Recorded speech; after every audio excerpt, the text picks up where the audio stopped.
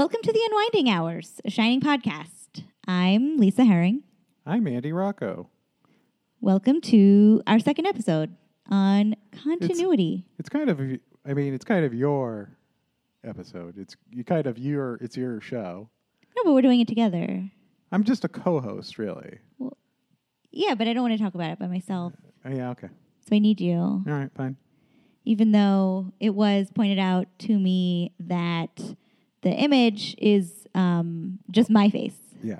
On the end photo. Well, someone was pointing out the continuity error of the show by saying, hey, isn't there two hosts? And I'm like, well, it is Lisa's show, and I do host it with her, but I'm more of her sidekick.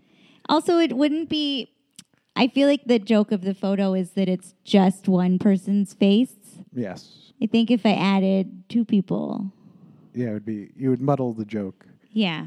I would say that, but... Even though the joke is for me. Yes. We're talking continuity, and we are talking continuity about our show and our photo and everything. Because it all comes together. It all comes together. What is continuity, Lisa? When we say continuity for people who don't know what we're talking about? I think everybody knows what we're talking about. Well, why don't you say it just to spell it out? Well, now that's a lot of pressure to define continuity. It's just, are things continuous? Does it make sense? Is something there in one shot that should be there because you saw it before in the next shot? The answer is no. In The Shining, basically the entire movie is filled with inconsistency. Yes. Which is notable. Yes. Because... May I say one thing? You can say a thing. I think Stanley Kubrick did it as an homage to all great horror, and all horror that always has continuity issues, because they're generally shot on a low budget, fast and cheap, and then like in general monsters, they're kind of like Frankenstein. Frankenstein's monster, is he alive? Is he dead? It doesn't make sense, but you're going along with it. I guess I'm not sure that I agree with that, but I think all horror has continuity. I don't think that Stanley Kubrick was an appreciator of horror movies, to be totally honest. I could be wrong. I'm basing that off of my assumptions of him and what seems to have been a bad attitude about everything. That is true. But I think he would play homage to it. But I do think it's extremely intentional. Yes. You think a lot of these continuity errors are intentional, right? I think that basically everything in The Shining is intentional. Because it was filmed on a set, with the exception of like 3 or 4 shots of the Timberland Lodge in Oregon as like the exterior. And even then, that notably doesn't have a hedge maze. You can tell that that's a totally different location. And then the other reason is the movie was shot in order. Which is not a thing that happens. And if there was ever a movie to exist that should not have continuity errors, it should be The Shining, because he was crazy and meticulous, and everything was like, there was no opportunity to be like, oh, let's come back to this like tomorrow and redo it. Right. So there's inconsistencies, I would say, like in everything. Like some of them are extremely minor. Like there's the coffee machine in the hall outside of their apartment, and I think it's brown. It definitely changes color, but I think it's brown in one scene, and then it's white in another scene. Yes. It's a lot of little things like that. Or in the scene in the beginning with Danny and Dick, and they're talking about The Shining and eating ice cream, like. There's a whole bunch of like work posters behind Dick. Posters and such. In some shots. And then total whiteness in other shots. And it's really like it's like a blurry background. Blurry background. And you can't really see them very well, but like it's enough to like kind of notice it. Were you gonna say something? Yeah, because I can kind of see it making sense, because that scene is very expositional. And a lot of information is kind of coming out of Dick. There's like information behind him, and then there's not, because he's kind of referring to just like the ethereal. Yeah. So that kind of be a symbol of that. But I like that. Do you want to go into why you think that, aside from like little subtle metaphors? Oh, yeah. Would you like to explain why you think most of these continuity errors are there? Because it makes it creepy. Yeah. It makes it's like so subtle. They're like, you would not notice it unless you were looking for them or unless you were to watch it every day for an extended period of time. But it creates such a feeling of unease. The movie is like so uneasy, and it's these little things that build up that like your brain doesn't register them, but you know that something's off. And it was said that Stanley Kubrick was very into subliminal advertising and messaging. So, like I believe that that's very true. Just one little subliminal thing, such as that there's a part where there's a bunch of luggage, and then the scene fades that the people turn into the luggage when the scene fades from. Now that's not a continuity thing, or even I guess this isn't a continuity thing either. But the luggage itself, like you look at the luggage that they bring in to the Overlook, they drove a Volkswagen Bug, like that stuff did not fit in their car, and yet they have a massive amount of stuff with them. Yes. I mean, also, I feel like a lot of luggage just reads better, too. Yeah. It's more visually interesting. Yeah. Well, what's another inconsistency? Yeah. Another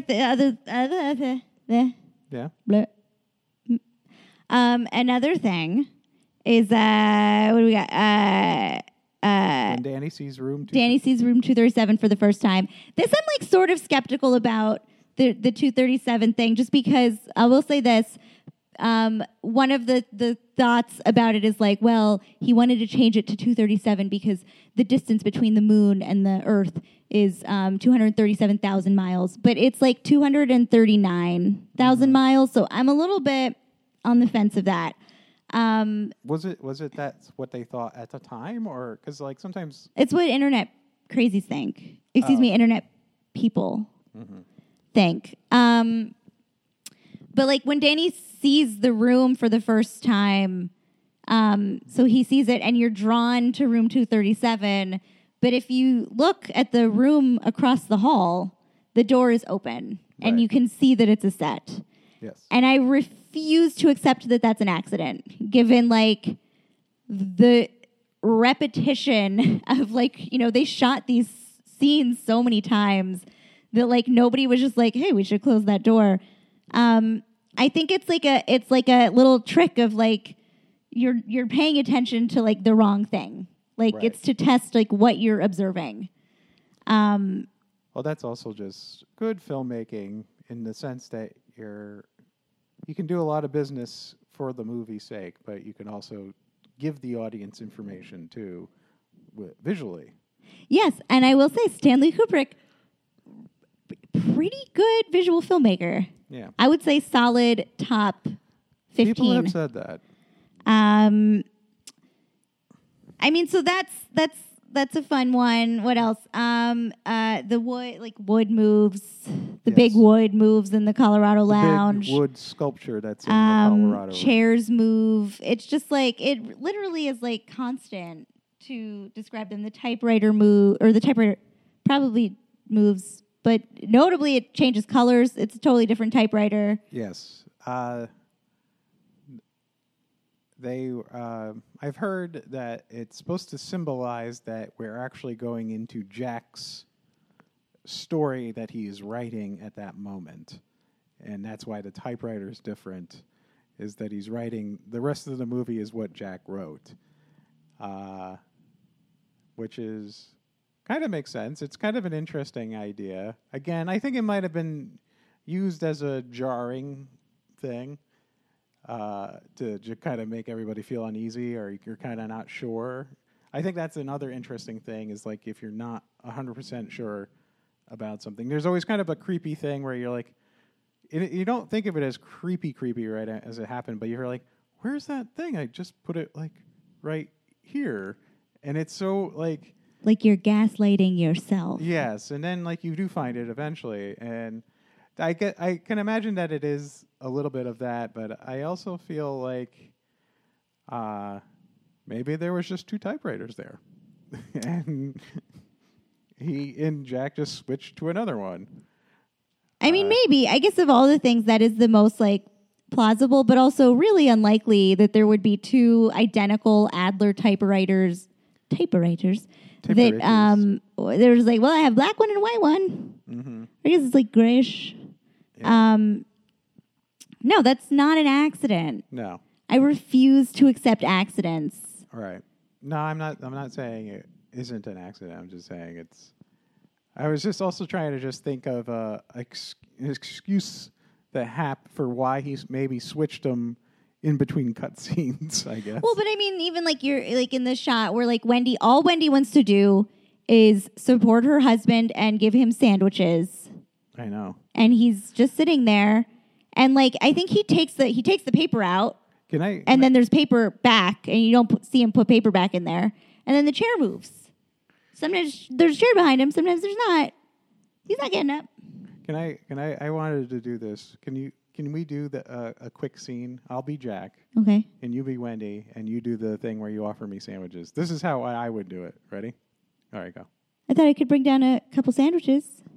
You could show me what you wrote. Wendy, wait, did you say sandwiches? Yeah. Oh, I would love one. Yeah. Bring some sandwiches. I was going to make a few sandwiches. A few? Yeah. Oh, my God. Can I get, like, one more? So it could be, like... So, 3 sandwiches? I kind of thought maybe 3, and then you bring 4. 4 I mean, one slice of bread has, like, 120 calories. I'm writing a book here. I got to get all the energy and scene.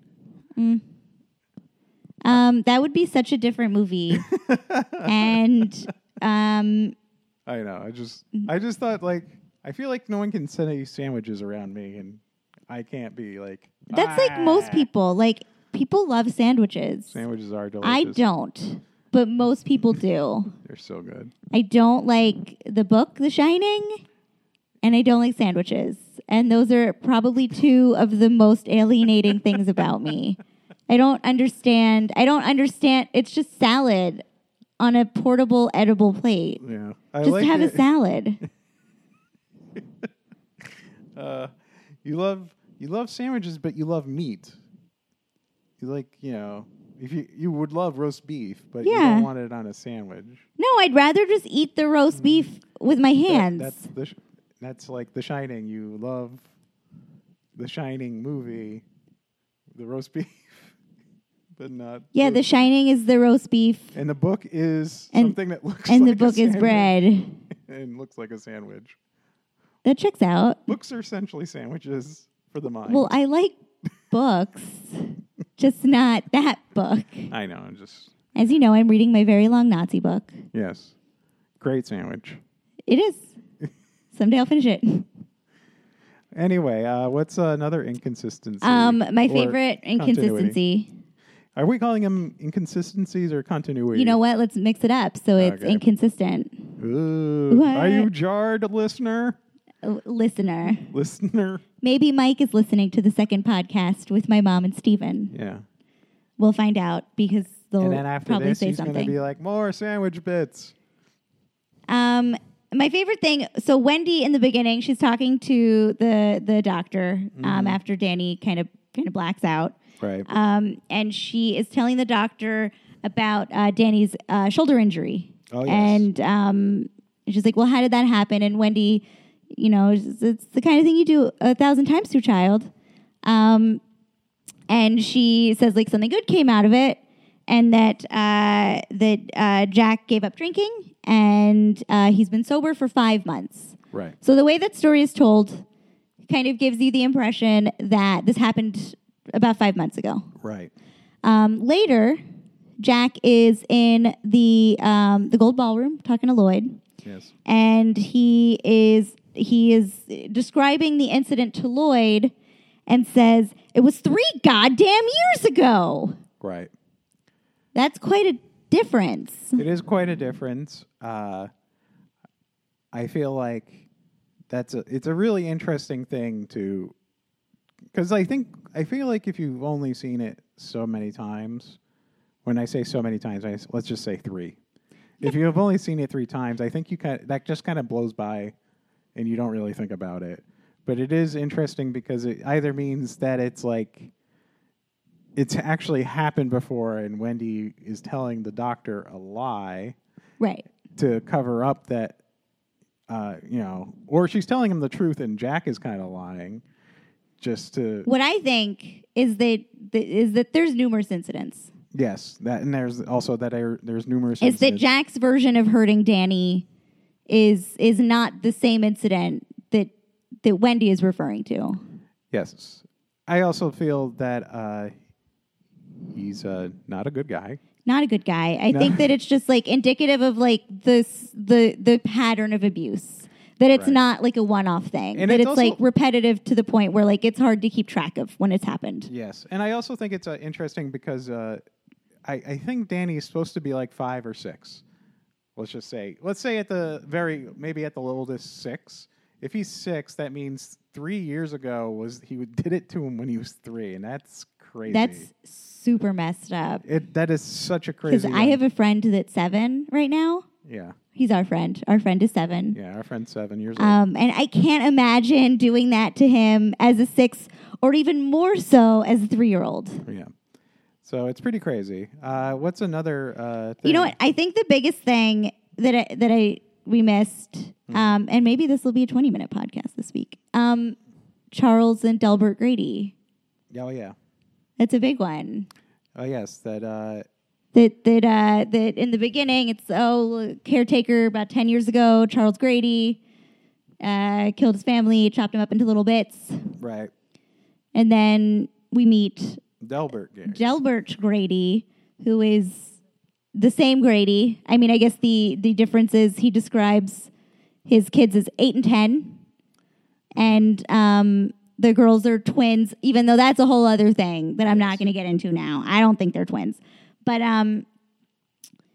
it's not. It's the same person. Yes. We're led to believe the only difference is the name.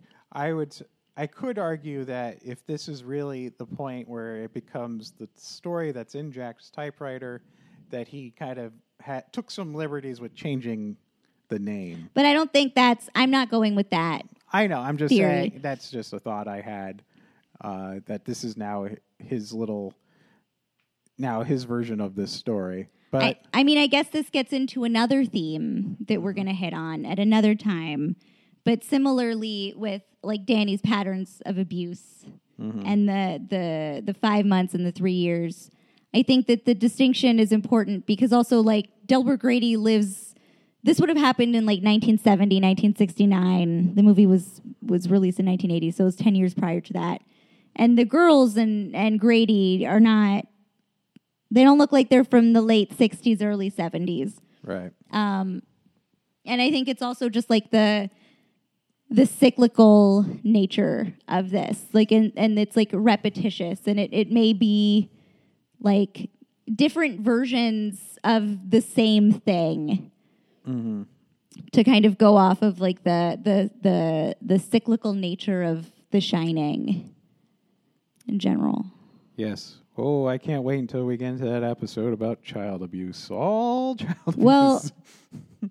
No, that one's like, it's more than just child abuse, Annie. It's like the Holocaust and like genocide in general. It gets real fun real fast. There's so much fun in it. I mean, it's I'm going to say that there's just a certain level of that. It's all about toxicity.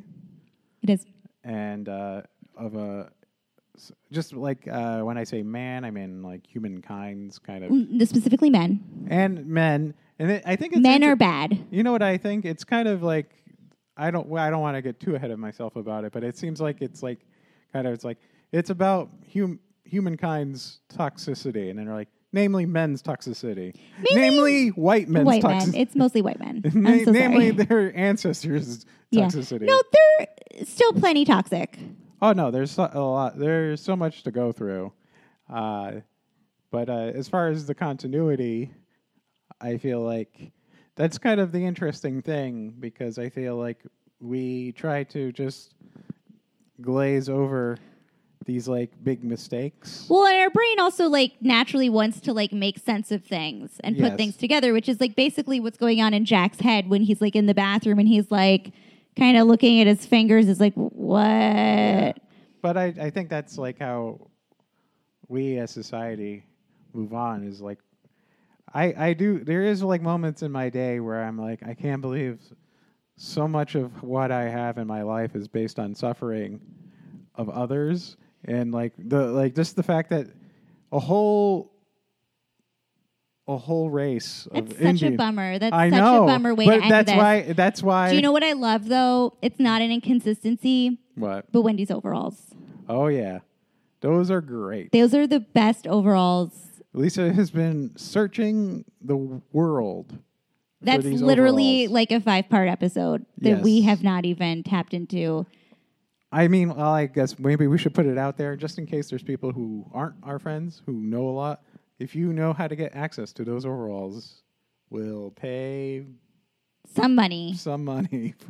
Some money. Probably not what they're worth. Yeah. But I want them. They're super cool. They have little fun straps. Anyways, thank you for listening to The Unwinding Hours. I'm Lisa Herring. I'm Andy Rocco, the co-host. Hey, Lisa. Yeah? It's snowing outside. What do you want me to do about it? I don't know. I just thought we'd go out for a walk. Okay. Okay.